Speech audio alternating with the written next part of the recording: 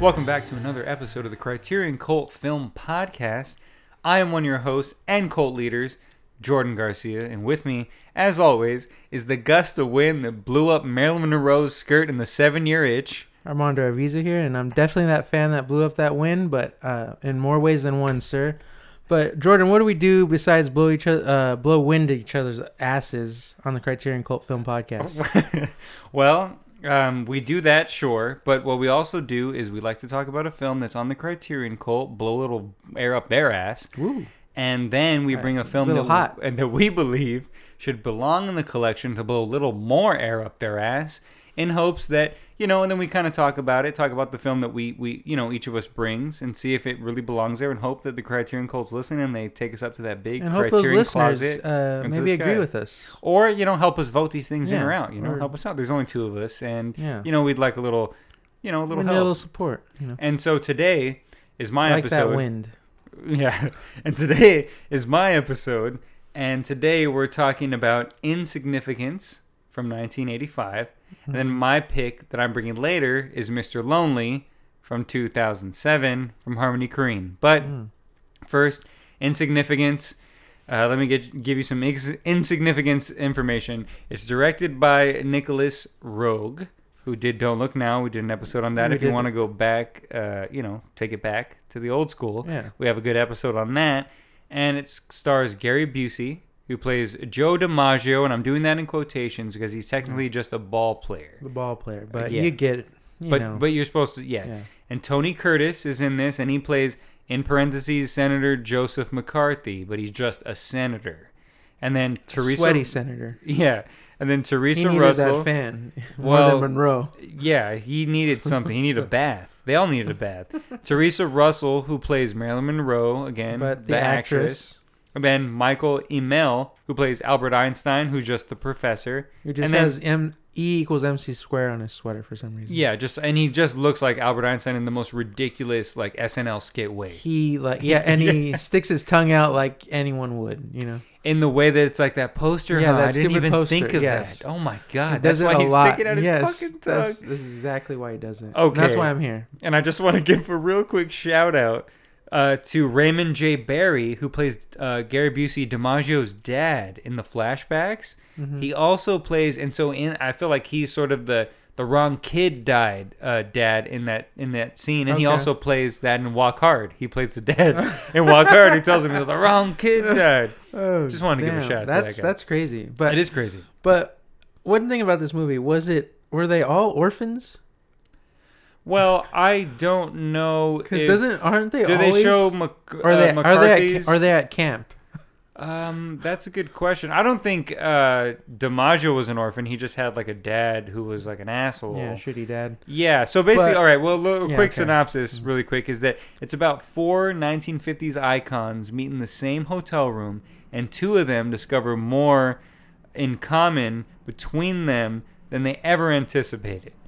That's what it's about, right? Whoa, so it's it's because Albert Einstein and Marilyn Monroe talk. I guess, and it's people, general people wouldn't think they could talk to each other. And so, I'm sorry, what were you saying before I said this? You were asking something. Oh, were they all orphans? Oh, okay, all the that's a good question. Flashbacks felt like they were orphans or something, or it felt like they were in some camp. Well, they were probably in some sort of poverty. Yeah. I would imagine. Especially Marilyn Monroe. I know she might have been an orphan. I know was she? Or she was just Norma Jean was.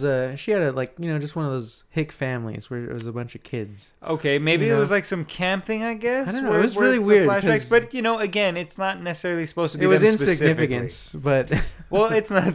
It's not supposed to be them specifically, right? Yeah. So they're kind of playing around with their past a little bit, right? Yeah, they might be stretching things. Exactly. Yeah, I think only Albert Einstein is the one who's obviously Albert Einstein because he has flashbacks of the neutron bomb, right? So a quick kind of more of a better and then synopsis. The Nazis and stuff too, right? It's we were burning people, Yeah. So if anybody has seen One Night in Miami recently, which is a very good film, coming to the Criterion Collection. Coming to the Criterion Collection, Regina King, one of the very, very not first, but she's one of the few who are the first black women who's coming to the Criterion Collection. Thank goodness. And this is her first movie, right? It's her first directorial She's directed debut. like TV and stuff like that. But this is her first film. Yeah. Yeah, fantastic. Nice. Awesome. And One Night in Miami is actually, it's a little more upbeat and spicier than this one. So it's glad to see it toe to toe with Insignificance in the collection. But so it has that vibe, right? Yeah. It's this idea of these 4 people that really never interacted with each other,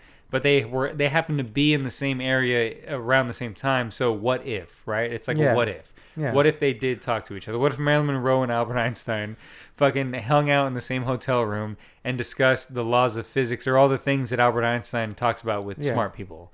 Maybe Marilyn Monroe's smart. And then what if you have Joe DiMaggio banging on the door screaming... What if Joe DiMaggio was fat and simple? What if Joe DiMaggio wanted 2 meatball subs? Give me 2, Utah. Give me 2, Einstein. Can you M equals square that? And then what if Senator McCarthy was a really horny and sweaty Tony Curtis? Yes. Which again, we got a full circle jerk going here because Tony Curtis was in Some Like It Hot with the original Marilyn Monroe. He was doing the old mass fucking with the big tongue out dog like fox. What is it like? Yeah, the it's cartoon that Fox. It's that Tex Avery Red Riding Hood cartoon where he's banging himself on the head. That's like, and then he's doing it here too. As Joseph McCarthy, he's still like jerking off to Marilyn Monroe, which is a lot full sweatier than that Fox was. Yeah, but it's entertaining. Yeah, I kind of like it. I kind of like seeing that full circle coming back to there. Because remember, so it wasn't like famously that like whole production, like she was really hard to work with on that film, right? She always is. Always has been. Pretty much. Yeah. And I wonder if Tony Curtis thought Teresa was a much better actress to work with or something like that. Yeah, that's a good idea. That's a good question, especially in his old age like this. And, he's pretty much old. He's a lot older. I mean, I watched a little thing on the Criterion channel because they have available. Making of. Yeah, they have a making of, but they also interview the director and I believe the cinematographer. I'm not sure exactly who, but there's somebody else there, and they talk about how. I don't know, just how interesting it was to have like those people play those things. Because it's not like you're really going for this actual likeness of that, right? Yeah. They're not supposed to be except like the Albert Einstein one is like, I feel like again they're really going for that. Well, I mean, yeah. And again, it's hard to not even be the actress is kind of like sure, but the other two, I'm not sure. Like I don't know. That's not my Joe DiMaggio.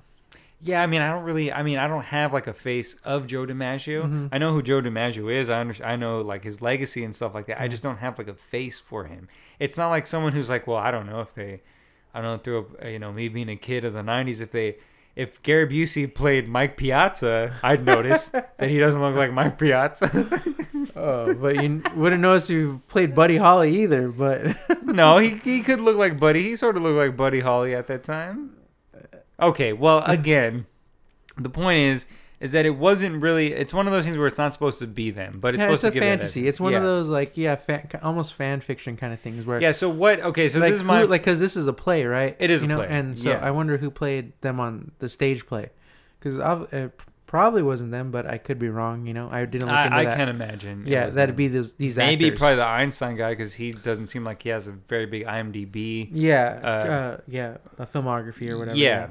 For sure, that maybe I don't know, but so we're not here to give you the facts, people. We're here to give you the shrug. Yeah, we're musing it. We're no Einsteins. Yeah, we're more Marilyn Monroes. Well, we're sticking our tongue out. She's really smart. Again, yes.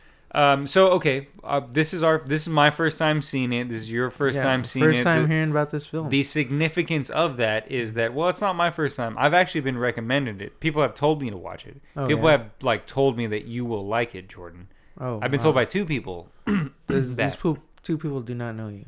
I hope, or maybe I don't know you. I mean, no. I just don't think that they know my taste completely. Maybe, but I think that I sort of get why they thought maybe I would like this. Why? What are those reasons? Well, because it's okay. So at the time that they recommended to me, it was years ago, and I was just sort of watching like off kilter things, right?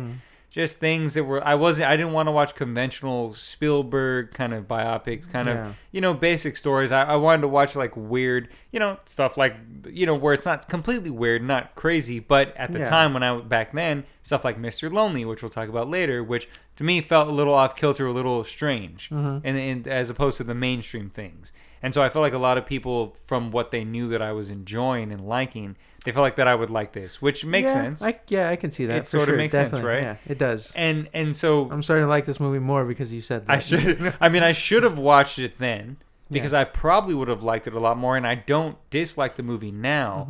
It's just that I think as we talked about it before we started recording, how it didn't really keep my attention throughout the whole thing. Yeah, definitely. And again, that's not always necessarily a that means it's fucking sucks.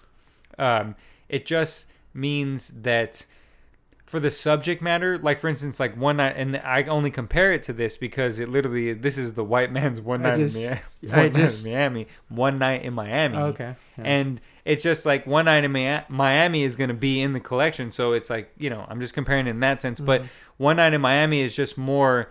It's more lively. The conversations are more lively, and it's more like, oh, I would have rather have. It still has a somberness in the same way that this film does, but.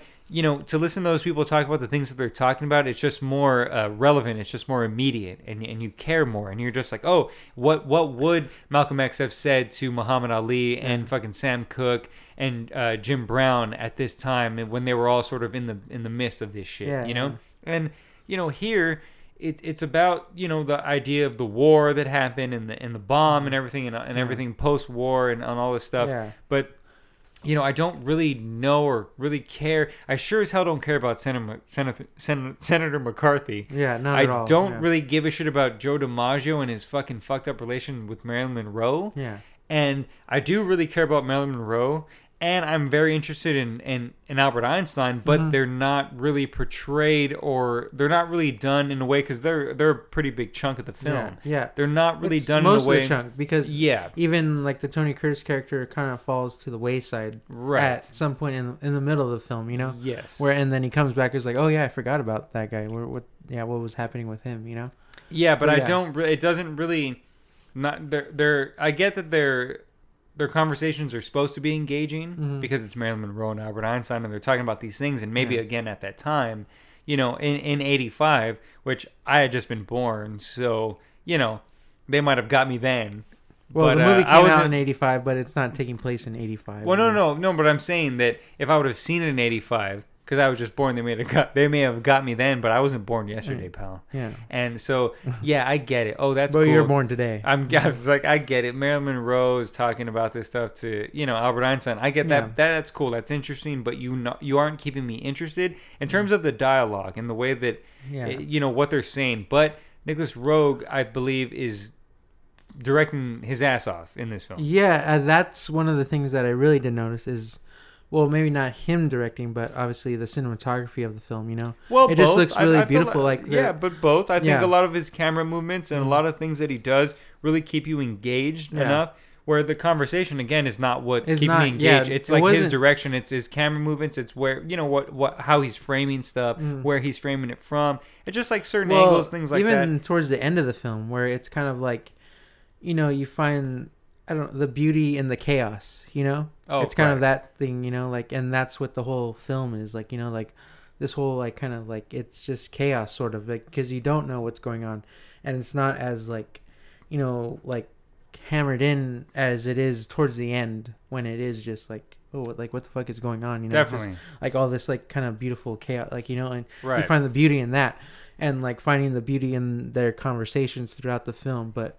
I wasn't feeling that, like, I get you, yeah. Like before, what was it? Before Sunrise is the Richard Linklater film that we did just this past episode. Yeah. Where it's like, those conversations and those musings and stuff like that are like really supposed to keep us interested, but like they're not always that hit. Wasn't. I know that kind of wasn't hitting for me like either, but I mean, I saw like the beauty in like just them walking around.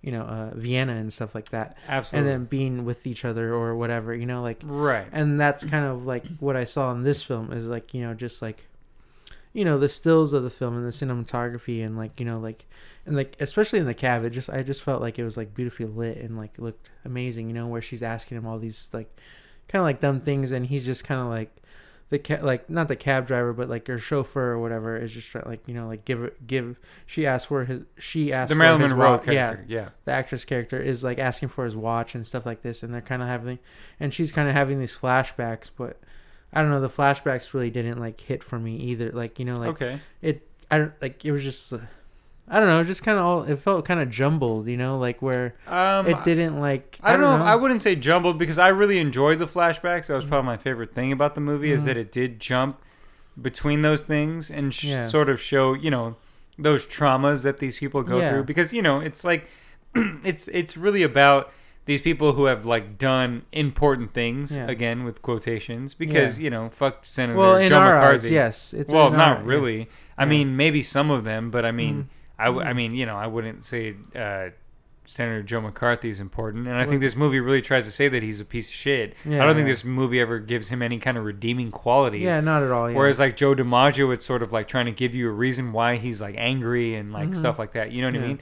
But that's what I mean. Like, so yeah, I guess they are. They're these people who are significant in our eyes, right? In all our eyes, in history's pop eyes, culture, history, like all that stuff. Yes, but they all feel insignificant. It's just like Marilyn Monroe. She doesn't feel like people care enough about her mind and about who she is. They want her to be this certain like kind of ditzy, in a way blonde, like slut. Because it goes into that a lot. And then you have someone like Albert Einstein, where he has that whole conversation where he's like in Germany, I'm a Jew. Over here, I'm a German. Like everyone just like doesn't like me.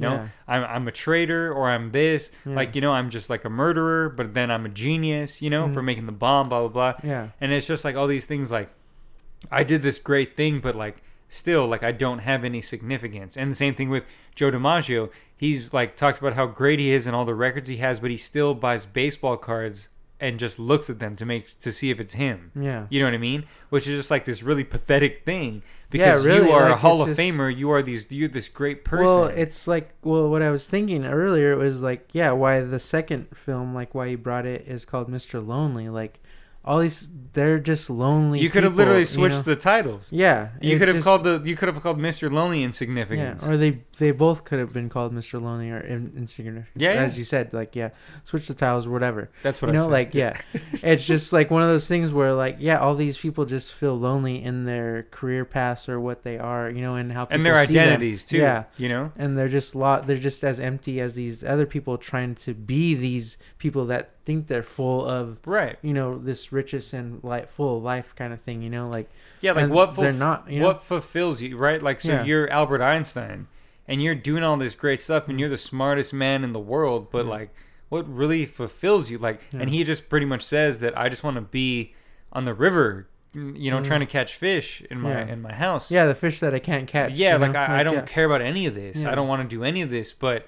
It's just and then like, he says that thing about like, if I'm not thinking and I stop thinking, but I have to keep on like. Well, no, that's a really great thing. He says, because she's just like, oh no, you like know everything, and he's like, no. He's like, because if you know everything, like that's stupid. Yeah. He's all because then you stop thinking. He's all if you don't know everything, then you're constantly thinking and you're constantly learning and constantly figuring things out. Like you don't want to know everything, because once you know everything, you don't think anymore. Yeah. And you just become an ignorant. He's constantly thinking, You become but which is also kind of like a detriment to their like because just living in their head, sort of like, and they're always constantly thinking, and they're lonely about it, like like it makes them like kind of like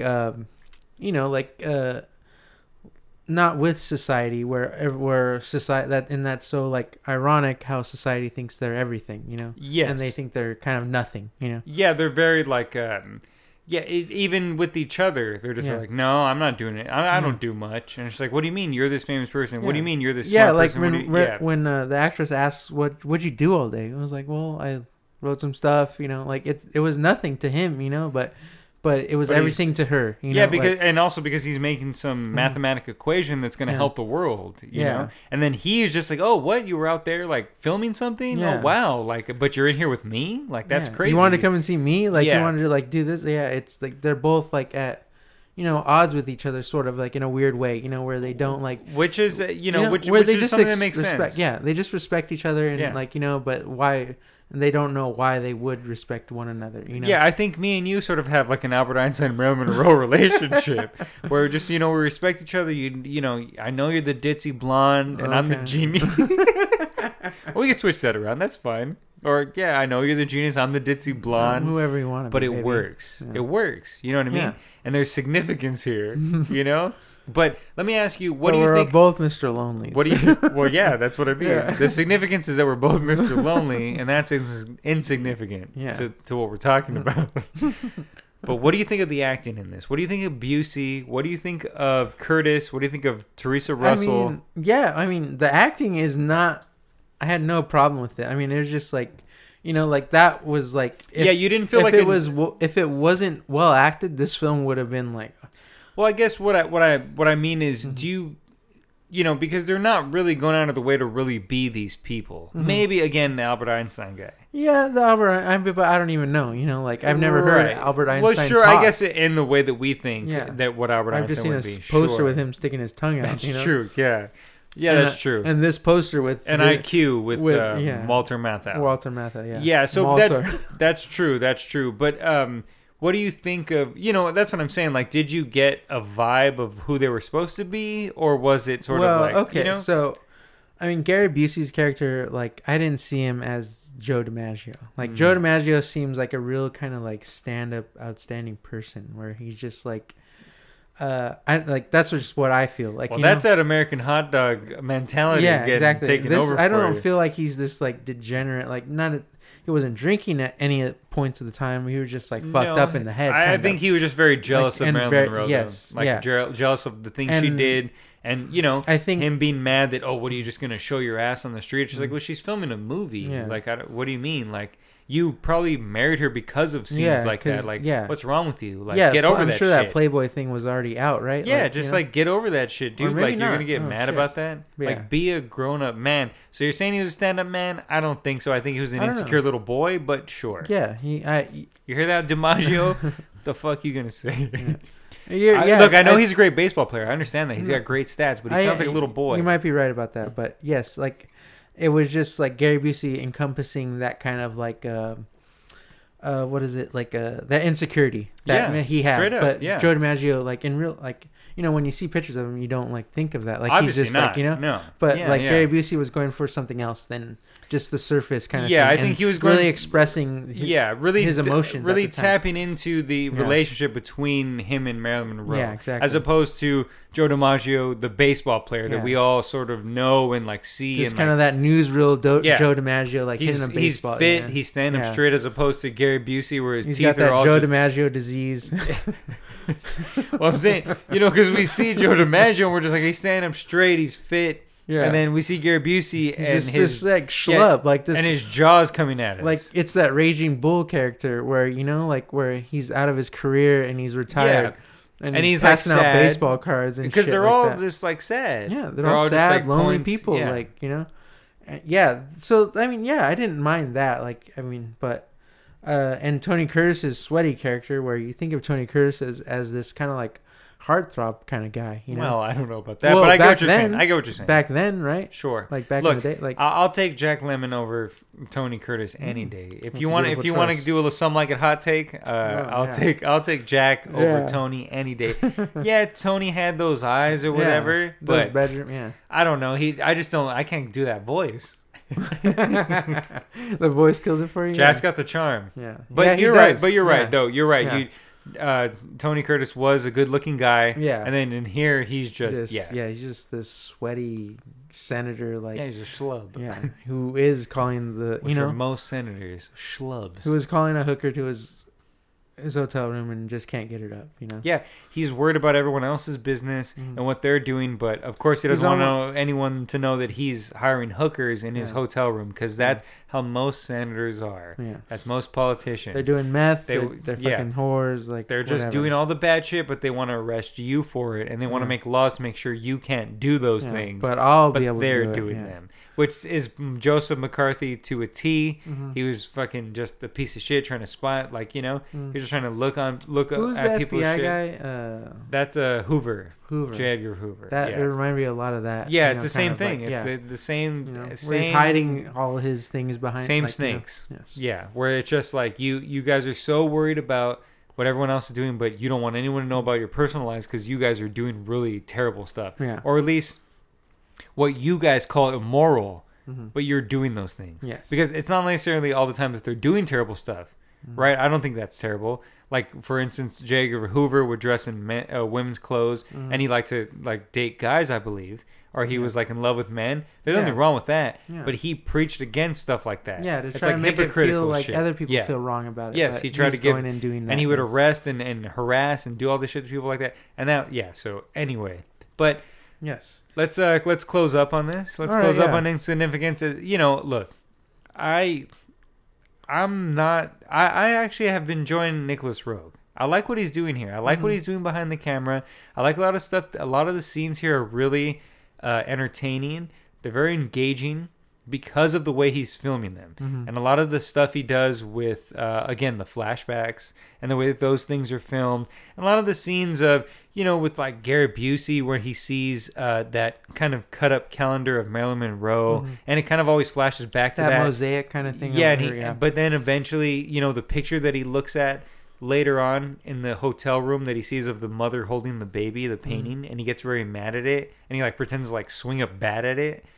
They show it later in like some weird kind of not flashback, but some weird thing for him where he sees it on the floor cut up in the same way as that Marilyn Monroe picture. Yeah. So it's just like cool little things like that, but I just don't. I mean, I don't know.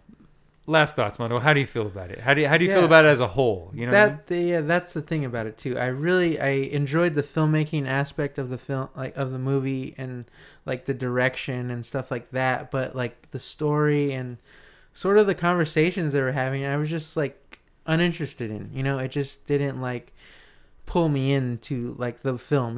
Like what pulled me into the film was how it looked and kind of the acting and stuff like that. Like, the act Teresa Russell was like, she was like doing different things, like where like different aspects of what you might feel like Marilyn Monroe might be like, like where she, like just how she's talking to Einstein and stuff like that, and the whole thing about where they can't have a baby and stuff like that. That's like the whole kind of turmoil between her and DiMaggio, kind of like he wants he wants like a son or like a son pretty much, Well, he's not even really sure. Yeah. Because he's just always like, what? We shouldn't have anything because we're but always he fighting. knows that she can't have a child. She can't really bear a child because of but that's a good point. Weird, like these weird circumstances. She is very good in it. And I think that's why it's in the Criterion Collection, because there is like some good, she's good in it. It's kind of surprising how you're just like, oh, at first when she's doing the voice too much, when she's doing the two kind of,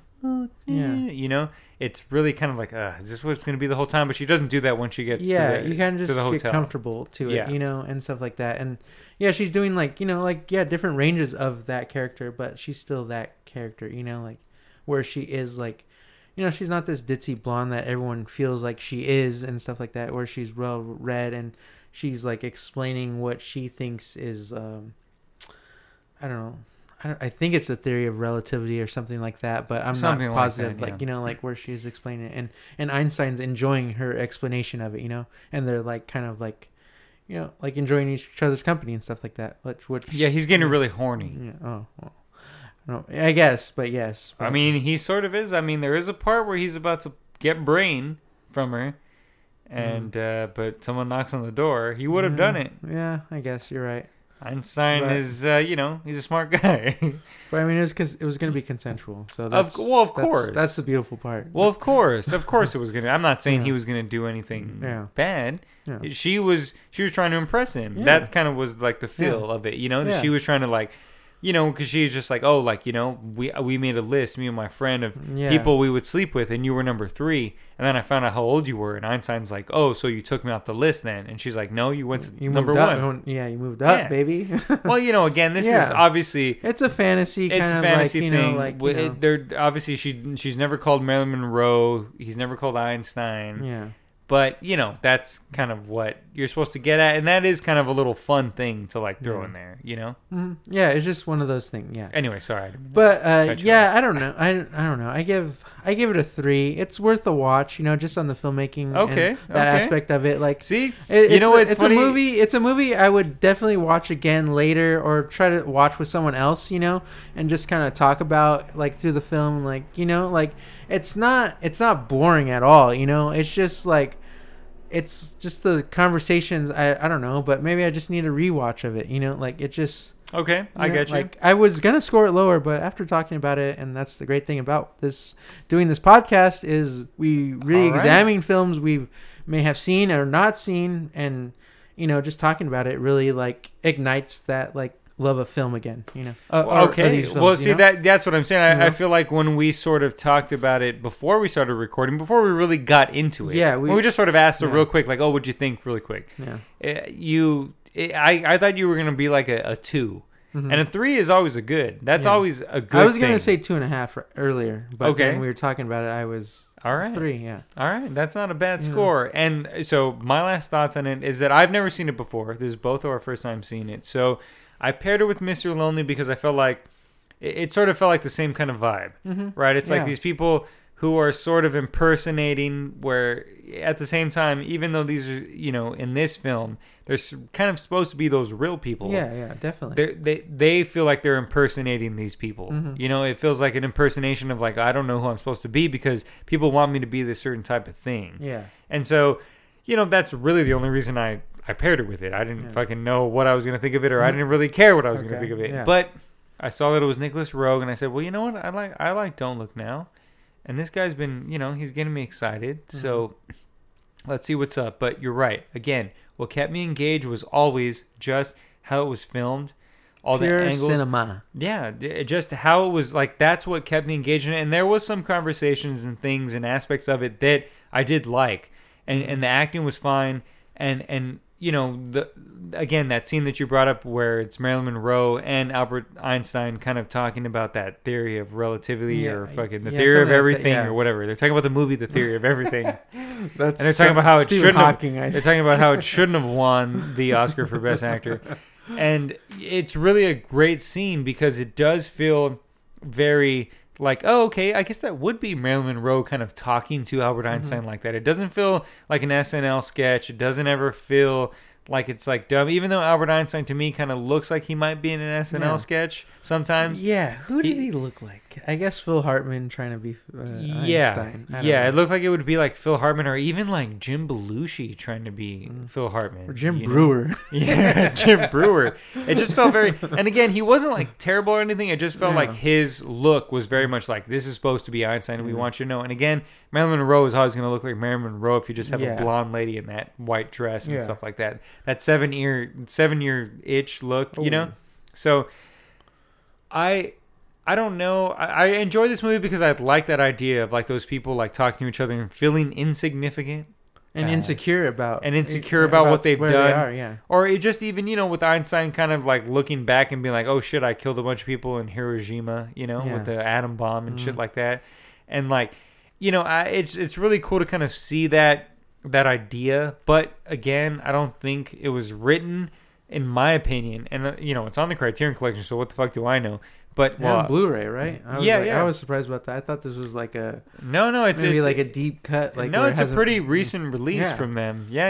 And again, because a lot of people recommend this to me, and I did enjoy it. It's the same thing with me too. I was gonna start off with a 2.5, but I'm gonna give it a 3. I'm gonna give it a 3. Gary Busey's 2 front teeth. So those are really big 3s. Yeah. Well, give me 2, Busey. Give me 2. So yeah, I mean, that's Insignificance. But next, we're talking about my pick, Mr. Lonely from 2007. So my pick this time is Harmony Korine's Mr. Lonely from 2007. And look, all right, hold on, let me get into it really quick.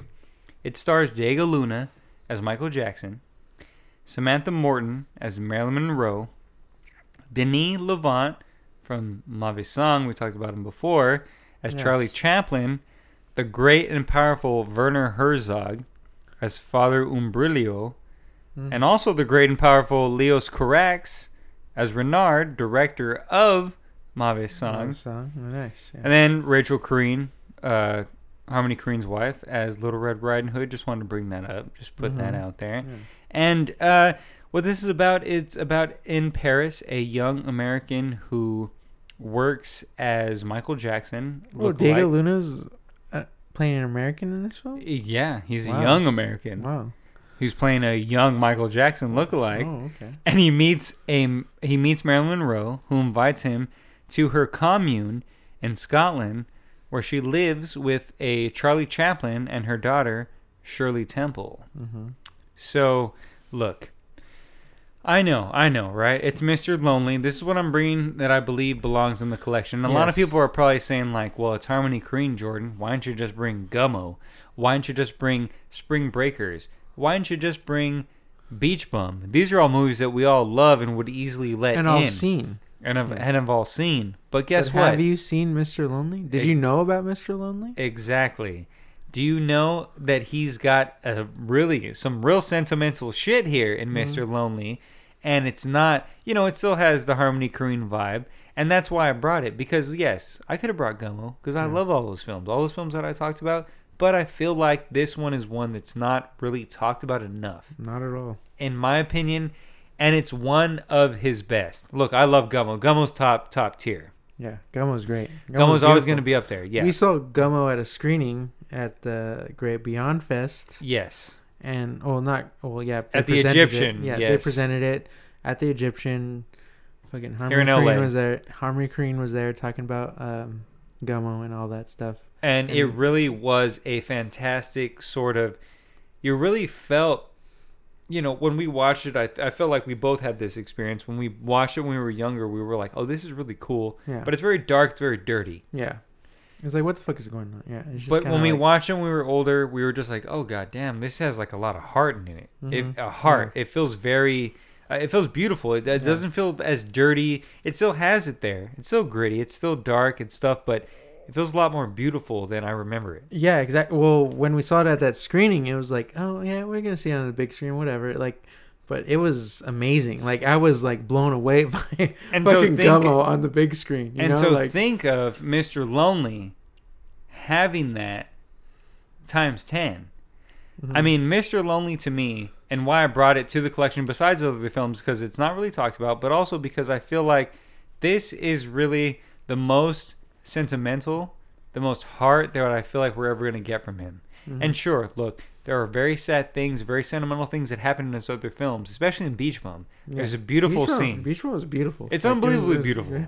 And again, we can talk about that. And again, that's why I didn't. We could bring those movies. I wanted to bring those movies. I really do. Yes. And maybe we will down the line.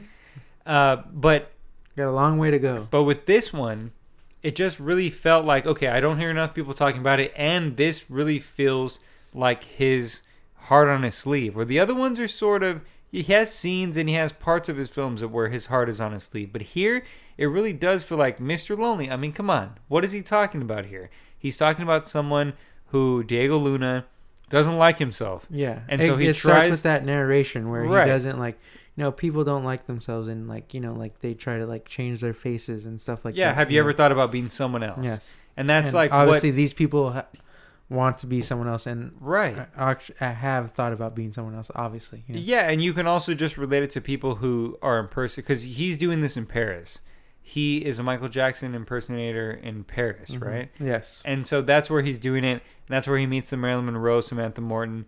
But you can even add that sadness to the people who are like on Hollywood Boulevard, who pretend to be Spider-Man. Yes. It is just very, okay, so it's like, it's not a sadness because I'm looking down on these people. It's a sadness in a way that it's like, well, you spend so much time trying to be someone else, figure out this other person's talent. Yeah. It's just like, someone to tell Diego Luna, who, his character, that you are a really good dancer, but it's like, well, he just knows how to imitate Michael Jackson's moves. Yeah. A really good dancer would just know how to do anything. Yeah. They could choreograph their own moves, choreograph their own, moves. They could do whatever. Dance routine, Yes, they wouldn't they wouldn't just need to do find that. Inspiration from Michael Jackson, but of course, not just they could do that and also make their own. Yes. Yeah. And not just like blatantly steal from this person, like Yeah. this person, you know. But that's like that's a very easy sort of place to kind of hide, I guess, right? So you want to be skillful at something, but it's like a lot harder to sort of figure out it yourself, like to kind of so for instance, and not that I'm saying that I'm good or anything, but like when I was younger and I started playing guitar, everyone tried to learn how to play Stairway to Heaven. Everyone that I knew who started playing guitar at the same time as me, That's like the song to learn, right? they were like, oh, I got to learn how to play Stairway to Heaven or Hotel California or some fucking song like that.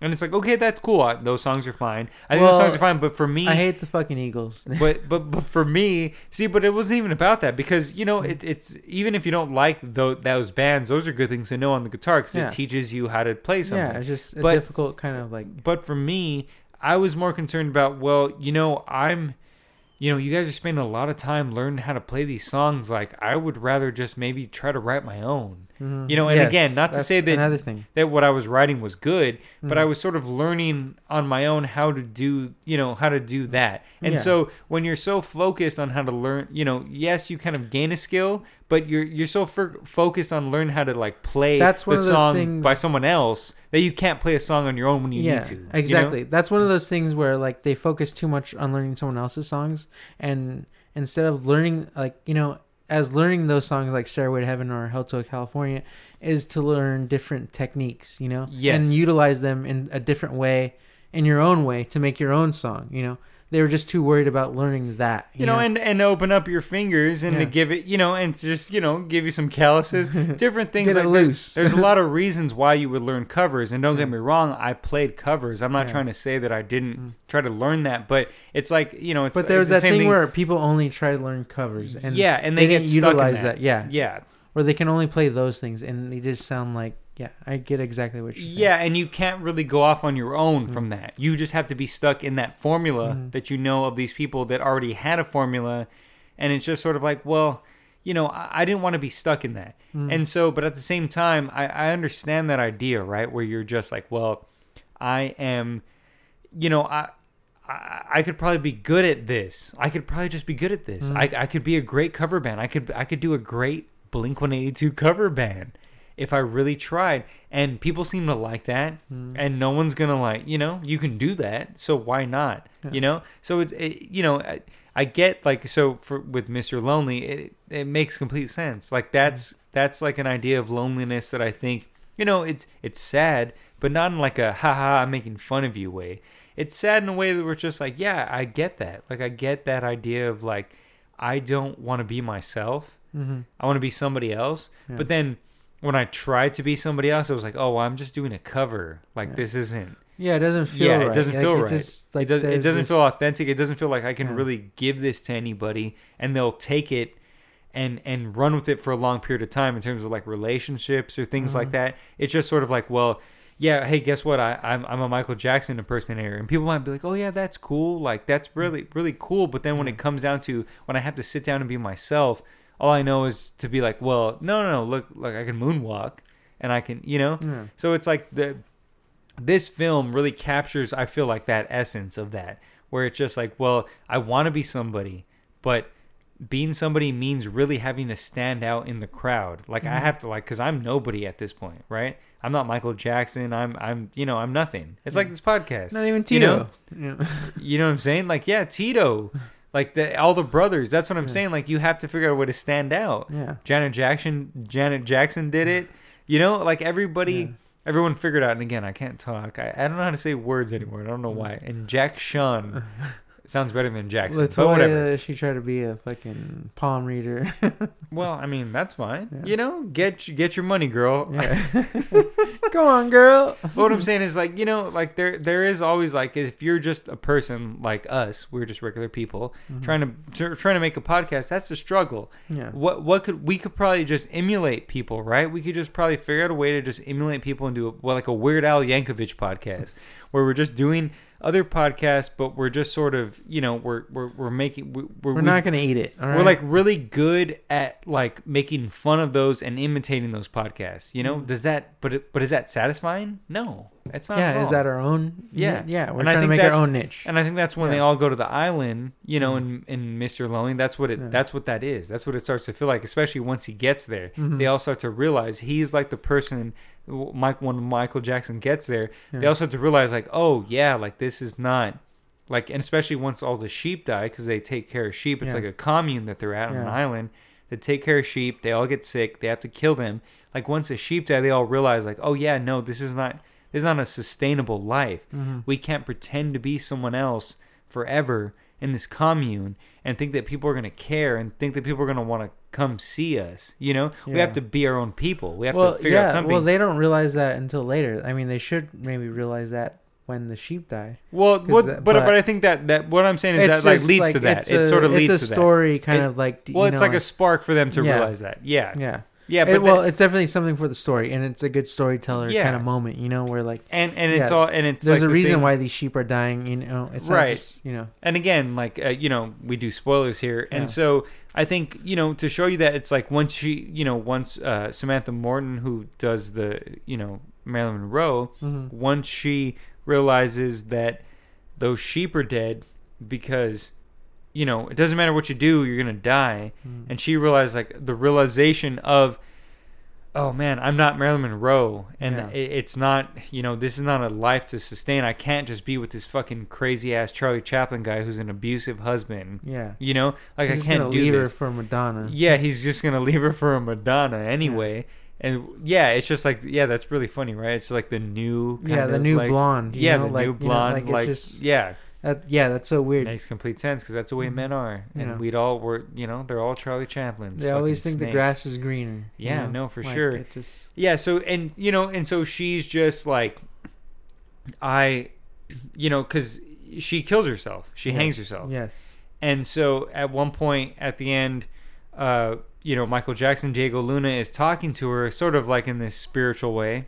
Mhm. She's like, her face is in an egg that he Mhm. painted, and Yeah. he's sort of been like, "What happened to you? Yeah. Why'd you have to go?" He's reflecting, on And, this- and she's just like, "No, I didn't," because he's like, "Oh, but you get," because she's like telling him, "Don't give up, follow your journey, be yourself, blah blah Yeah. blah," and he's like, "But you gave up, Yeah. because she's like, no, I didn't give up. she's like, "No, I didn't give up. I just followed the journey and my own path," which I felt was very, that's a very beautiful thing.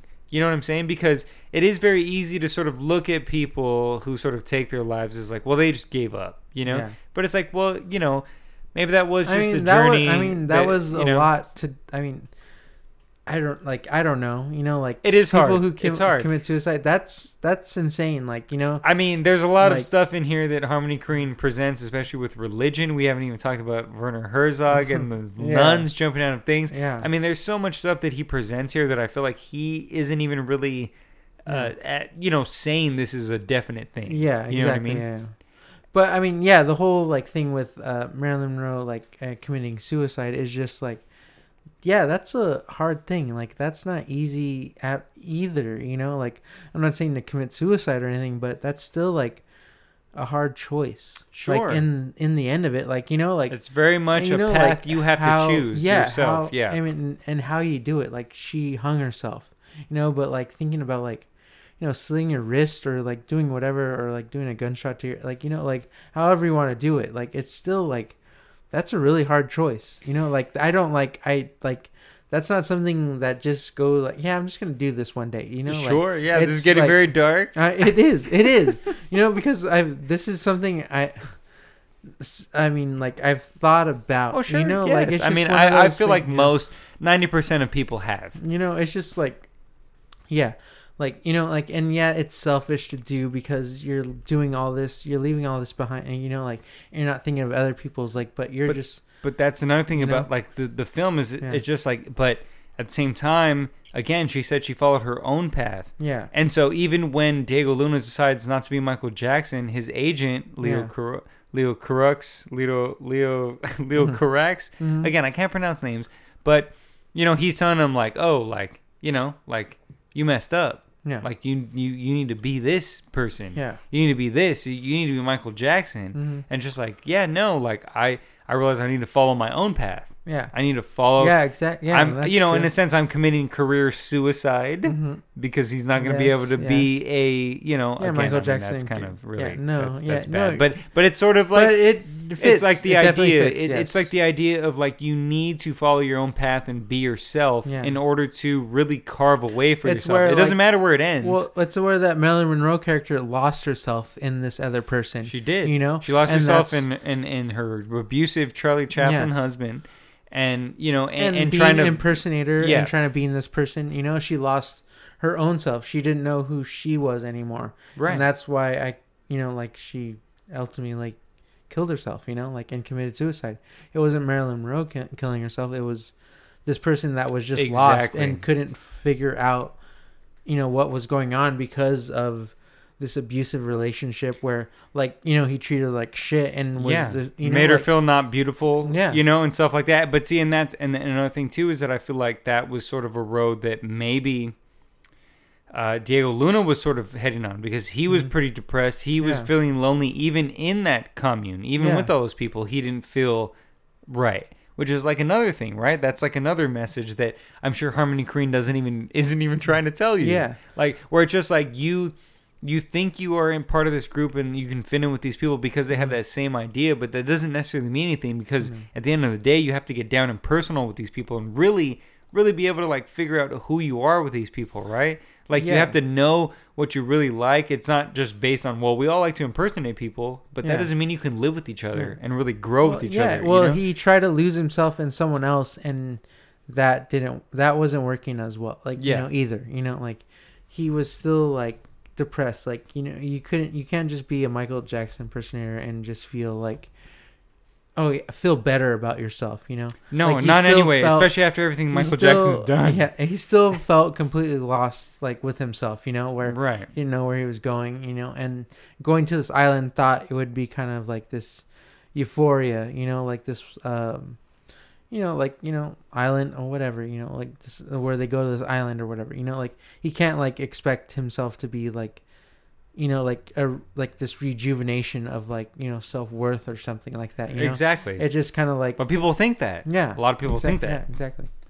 But, you know, like, I mean, and yeah, that's what the ultimate story is, where you kind of have to be yourself. And Diego Luna kind of like ends up feeling that, you know, like Yeah. where he can't be Michael Jackson anymore. He has Yeah. to really find himself, not just hide behind this persona, you know, that someone else has already like, you know, carved out. Exactly. And that's what I love about this film because, again, love all his other films. And there are very sentimental and very emotional scenes in his other films.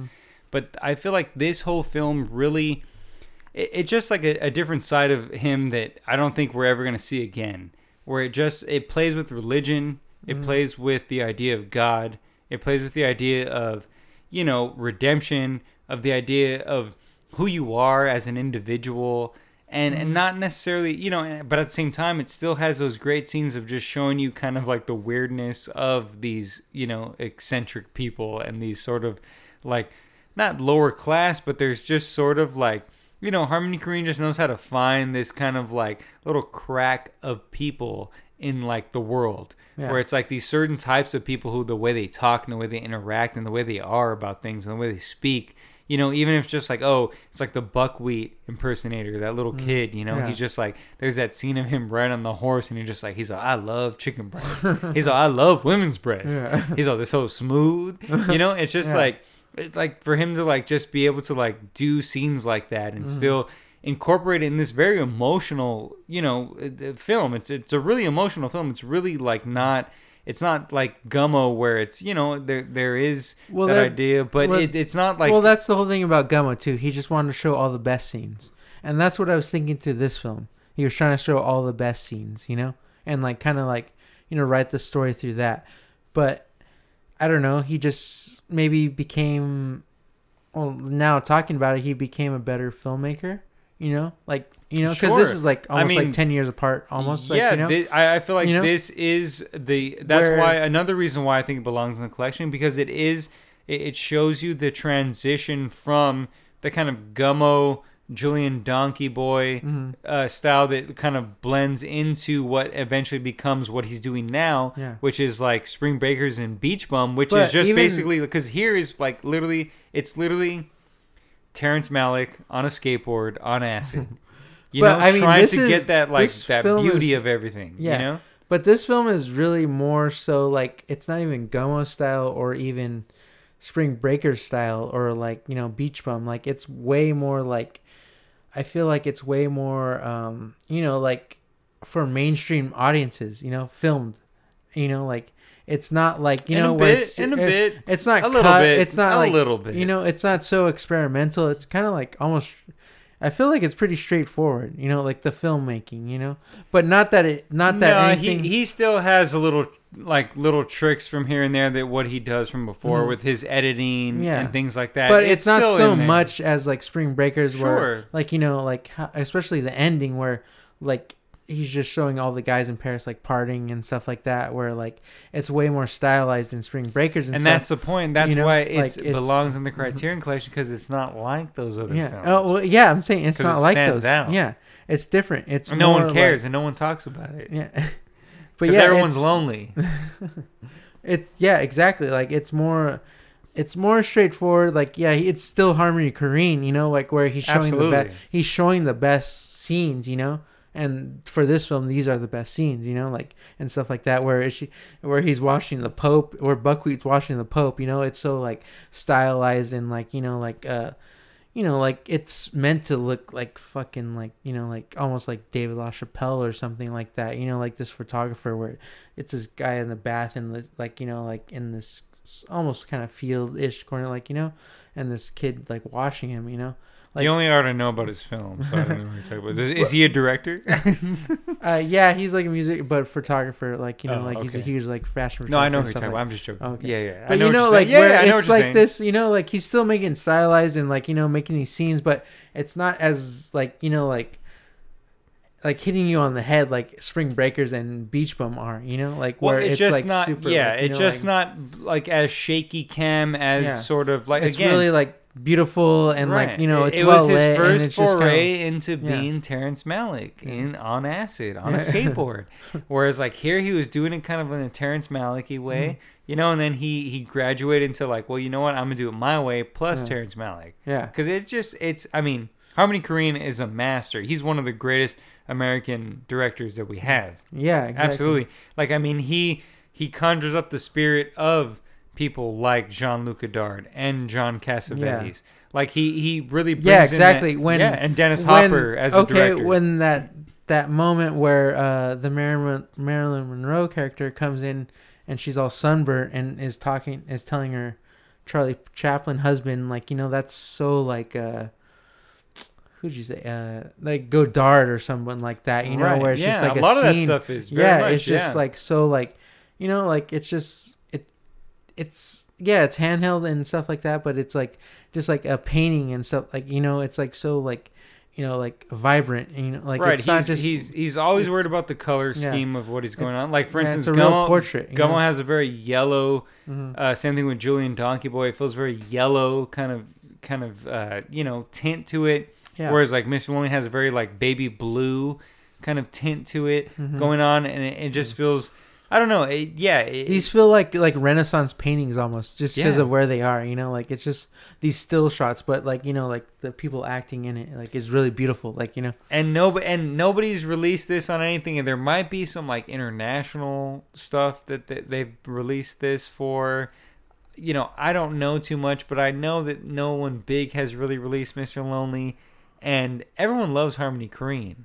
I mean, I don't know how we don't all have his shit on I don't know how we don't have a Criterion box set of Harmony Korine. Yeah, none of his shit is on. No, it's not. Yeah, that's crazy. And that's why right? I'm bringing Mr. Lonely. I'm starting it off with Mr. Lonely. I'm fucking slowly bringing it in because it's probably maybe the easier one to grab than the other ones. That's what I'm thinking. I mean, Gummo should definitely be on the fucking. Of course, we're gonna have an episode sometime. But Spring Breakers and Beach Bum are A24, so that might be that's not. But it's a little easier now, I guess, because they get stuff from Amazon and Netflix. So maybe, but. Again, I bring Mr. Lonely because, Mondo, it's your first time seeing it. It's your first time, but give me your last thoughts on Mr. Lonely. My pick. What do you think? All right. So give me the lowdown. Hey, tell me. I'm telling you. Can you talk to me? Yeah. I'm gonna give it to you. All right. Let me give it to you. Can you speak? Yeah. So Okay. yeah, Mr. Lonely. Like it's kind of like I don't. You know, like you don't know. I don't know. Like tell me. Well, exactly. You don't know what Harmony Korine is doing this time around. You know, For sure. It doesn't really seem like him at first. You know, like it's just kind of like this Michael Jackson impersonator doing this stuff, like, you know, whatever. And it feels like much more, it feels like way more mature, like than Gummo and stuff like that, you know? And then even like obviously seeing Spring Breakers and stuff, like where he's really like leaning into a style and doing it more stylized, you know, like this is where he's like, no, I'm going to make a American film almost, you know, like, or do like, you know, not necessarily Godard or anything like that, but I'm going to use those, like, you know, like those tools, those, like, I know what those look like and stuff like that, you know, but I'm going to make it American. And this feels like his, like, American film, you know, where he's not trying to do, like, this feels very, you know, that's funny because I mean, I'm not saying like you're wrong about this or anything, but this film feels, because Gummo feels very American to me. That feels very like middle America. This film feels very foreign to me. It feels like it could be a Godard film. Okay, in a way. That's weird. That's funny because Gummo does not feel American to me because he's trying to imitate those French, like, kind of like filmmakers and stuff like that, and more. But I don't know. And even with I feel like Gummo is just like a steak that fell on the floor that they're putting back. Well, in the it's barbecue. like a French guy. It has like that American feel. Well, it's like a French guy trying a steak to make, that went through a tornado. Yeah. It's like a French guy trying to make an American film. Gummo feels like, you know, like, okay, you know, maybe, like where it's like he's trying to make it, but this is, you know, a French, like, American guy with all his like French influences and stuff like that, and like, you know, French New Wave, all that, like trying to make an American film. And this is what that feels like, you know, like, okay, you know, and that's what, like, just how steady the camera is and stuff like that, and how, I mean, like, you know, beautiful the shots are still they're kind of like, they're not like, there's no like crazy, like, you know, like he doesn't move the camera all crazy, but and also he makes like this still life. It feels very foreign to me because Mr. Lonely, because he's not worried about plot. Mm-hmm. He's not worried about plot. Yeah, he's worried more about little scenes, putting together like little scenes, and like, you know, like, well, that's the thing about Harmony Korine. He's like, you know, he's filming the best stuff. Yeah, you know, in his eyes, you know, like, not in ours, like, you know, like he's like he's making the best story plots and stuff like that, you know. Yeah, it's like, and that's why it feels foreign to like American audiences, but he's like, it feels like an American film, a foreigner trying to make an American film, you know. And after talking about it, I mean, I liked it a little. I liked it a little more, you know. Honestly, at first I was like, "Fuck this! This movie is okay. Like, it's just like whatever. Like, I don't know. Like, I don't like, Mr. you know, like." But he's really making a statement with these characters, and one of the big things is the ending really saved it for me. You know, like where Marilyn Monroe does commit suicide. Oh, that's, you know, like, that's what you're just like. You know what, this movie's. She killed herself. Hell yeah, I'm in, baby. Just like, love this. It was that saying so much Marilyn more. Monroe deserved, like, you know, that. Like, no, I get you. I understand. Like, I understand what you're saying. It's like she's killing this version of herself. You know, where she got lost in it, and it made her life too hard, and it helped him go into the road that he needed to go in. That's exactly, and it made Diego Luna realize, you know, unfortunately, like, you know, a man wrote it, so it has to be the woman that sacrifices herself for the man to grow. Again, that's horrible. We're all sorry, but you know, I don't know. This is like it's a cute movie coming from a guy. It's pretty sentimental, you know, like, you know, it's as sentimental as I get now. That's what I'm saying. You know, it's good old kind of dashboard. You know, yeah. It's just one of those things where, you know, where like, sorry to say, like, that's what made me like kind of save the film for me. You know? No, there's not. That's not something to say. Sorry, I was just joking. That's not. I mean, that actually is a pretty good way to look at that in terms of like, it's like a good way to be like, oh, because this is a very happy film. Yeah. So when you get to that point, you're like, oh, okay, like they're gonna be. They're really very. They're. I mean, they're unhappy though during the film. Like they're trying to they're trying to make this safe space for themselves. Right. But it's still like they don't know. Well, especially the Michael Jackson Diego Luna character. Well, I guess not happy. I didn't mean happy. I guess like sentimental. He doesn't know how to really feel comfortable with all these people. Right. Like, and they're trying to be these other people, but like like playing ping pong and stuff like that, and like it's not. Yeah, it's still uncomfortable, being this person in this world, Yeah, because where like they're said, really accepting of all these things. You can't just because you're all No. impersonators doesn't mean you're No. all going to relate. Yeah, exactly, and that's what really like kind of like catapulted the film. Like, me realizing like, oh yeah, this is good. This is something else. This is not, someone just trying to like, trying to like baby feed me something. Like, Okay. So is it in or is it so out? yeah. What's your vote on it? Honestly, the whole time, really, I was not gonna let it in. Oh, Like, not at all. Like, I was just like, this is, like, I can't get into it. But after Wow. talking about it and making like, and I feel like I could watch this again and really get more out of it. Like, I'm gonna let it in. I'm voting it in. well, you heard it here, folks.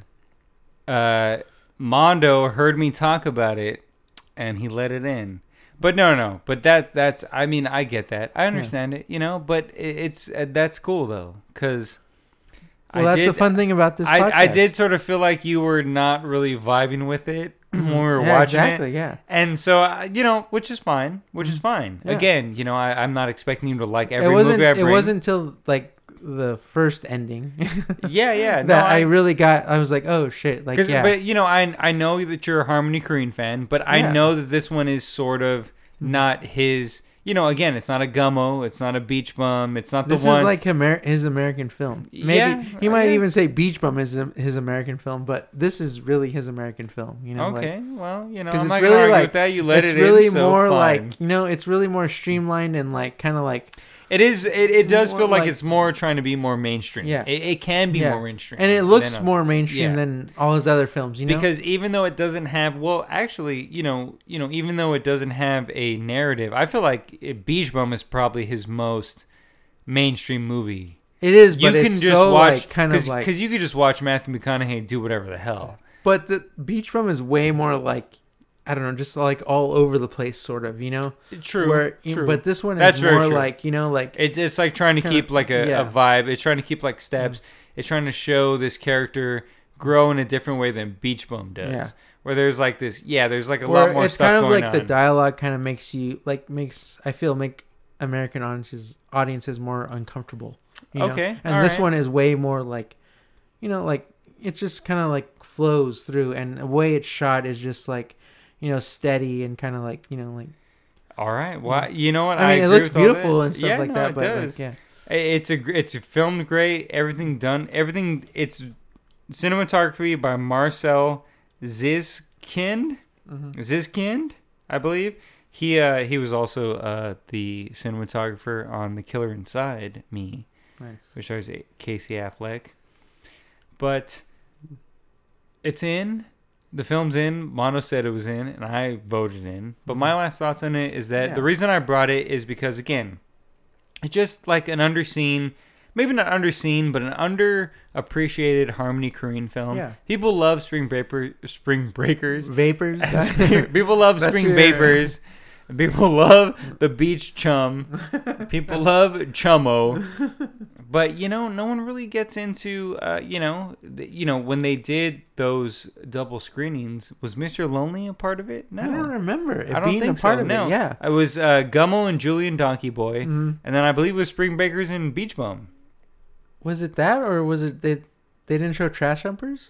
Oh, maybe it was... No, I don't think so. I Oh, might wow. be wrong. But, again, Yeah. I And like Trash this would have been a Humpers. great film to see at the Egyptian, Yeah, it would have been Yeah. fantastic. It would have been like a really fun where I would audience want him to experience. like Yeah. like talk about this and talk film. about Yeah. it and Yeah. say what he, what it feels like to, show this film to people now. Because a lot of people don't talk about it. A lot of people didn't really talk about it then. it wasn't really anything then. Yeah, this came out in 2007, Yeah. right? And People I just never, nobody. ever, like, I wouldn't say it was panned, but I feel like people didn't really. Nobody was into it. They were just like, Like, eh. and- Even his fans were just like, I don't know about and, this. yeah, Diego Luna like is fucking in this movie. Like that's insane. Like, why was no one like?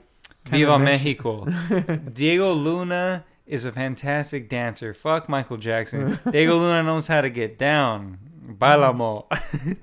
Exactly. Like that's like a crazy like like Yeah. for all the everything else that he's been recognized for, like no one ever mentions this film. Like, Yeah, no one does. And I brought it because of that. Because I feel like everyone involved, and Samantha Morton, we didn't really get into her, but Yeah. she's a fantastic actress. She always has been. I want to say she was underappreciated, but I don't think so because, she's been nominated for Oscars. She's on The Walking Dead. She does a lot of great stuff. Oh, She okay. does great stuff. Everywhere Wow. she goes, doesn't matter if it's a TV show, whatever movie, she always does fantastic work. Here, Nice.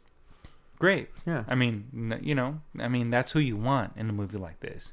When you want something that's like, you need emotion, you need grit, you get this cast. Denny Levant. But the reason I brought it You was get because, Herzog and the Flying Nuns. Like, you get come on. Herzog. I mean, we didn't even talk about how great those scenes are. But Yeah. Again, we're not here to just tell you everything And that those goes on are in like the film. nice little kind of like breaks beautiful. from like They're the beautiful. story. Like, it's just like, They're beautiful things Yeah. about religion because, again, I'm not a religious person. I don't believe in any of that. But that doesn't matter. yeah. I can watch films and see stuff where it's like questioning that or talking about that and like really be like, oh yeah, that's like a beautiful thing. Yeah. And they really do it great here. Yeah. You would think because Harmony Korine's kind of like, he's sort of, he's a guy who's just like, I'm punk rock. I'm going against the grain. I'm not gonna like. But I don't He know. might have, he might have done something that kind of talks shit about religion, or maybe says that it's not cool. But here, it really isn't Not about at all. that. Like, yeah. No, it's really Well, kind of saying I mean, well, it's sort of not really even being that it's good. It's sort of being like, well, we don't know. Yeah. Because you have those nuns who were able to pray and they jumped out of a plane and they survived. And they survived, yeah. But then a plane crashes full of nuns Yeah. and they don't Or survive. where they're going to the Vatican and stuff like that. Yeah, they're going to the Vatican because they had already jumped Yeah. out of a plane Yeah. and survived, but then they crash. Yeah. Like that's like It's like an ironic it's thing, not even really saying, oh, God doesn't exist. But because I mean, when we heard him talk at Gummo or whatever, like I don't even think he would have like ill will against religion, really. No, he wouldn't. Like it's No, not that's like what I it's mean. just something That's- he's yeah, thinking exactly. about. Like it's just something that he doesn't understand. He doesn't Yeah. know. Yeah, and that's exactly. what the movie's saying. And that's what I've kind of learned as you get older. When you're younger, it's just you, asking questions, kind of, Right. or just how you feel about something. Exactly. It's And not that- and necessarily that's- have you like a line in the sand kind of thing about it. And for Like- 2007, that's a really smart way to look at religion. Because in 2007, I was a dude who was like, nah, like I don't believe in that. It's lame. Yeah. God is dumb. Blah blah blah. That's a dumb way to be. What you want to do is you want to just be able to ask questions, be open to questions. Yeah. Again, like exactly. Albert And Einstein said. ask questions. Like you know? Albert Einstein said Yeah. in Insignificance, Mhm. you don't ever want to know the answer. You want to constantly be asking questions. Yes. You don't ever want to say, I know, you Yeah. know? And this is sort of, in the same vein of that. Yeah, And he especially in the doesn't- religion he, aspect. Yeah, he doesn't you know? know. And Yeah, he's yeah. asking, like, he's like, this is, yeah.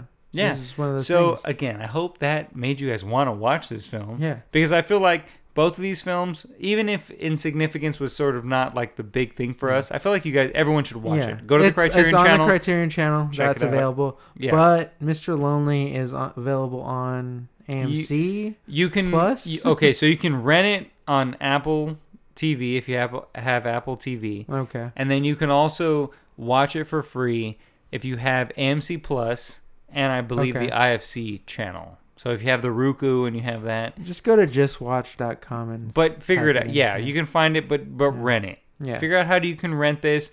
Figure out a way to see this because I know Yeah. we've all seen Gummo, we've all seen Spring Breakers, we've all seen Beach Bum, and again, we might bring those later. But I Yeah. wanted to bring something that was different. So thank you guys so much for listening. We appreciate it. Again, let us know if you guys agree with us. Let us know if you guys Yes. like this stuff. And- If Our one listener, Curtis, that is always like definitely listening, commenting. Like he talked about, Jackie Chan should be in the next John Wick. Thank you, Yeah. Curtis. We appreciate it. You listening and hopefully enjoying the podcast because you're listening, and commenting. Well, and, we always know we're right, but it's nice to hear someone. But yeah, I mean, I just want to say thank you, Curtis. Oh yeah, hell yeah! Shout out to Curtis. Hell yeah. But also, before we get into the last, Mondo, what are we doing next? What are we doing next? I can't even remember. It's my picks, but I can't remember. What? Oh my goodness, Mondo, we are doing. Oh, The Wanderers. I'm bringing The Wanderers. Yeah. To the Criterion Collection. That's not on there, but the film that's on the Criterion Collection is Quadrophenia. Yeah. And hell yeah, let's fucking discuss it and watch it. And you can find me at Young Jane Fonda on Instagram, and Jordan Garcia on Letterboxd if you'd like. But also follow just the podcast. And just a recent thing is Criterion is on Letterboxd now, or something like that. Yeah, they just made a post about it or something like that. Oh, I didn't know that. Yeah. But I'm in the cult. But they didn't email me. But that's fine. But if you want to follow us, get us in the closet on Instagram, it'll be at Criterion Cult Pod.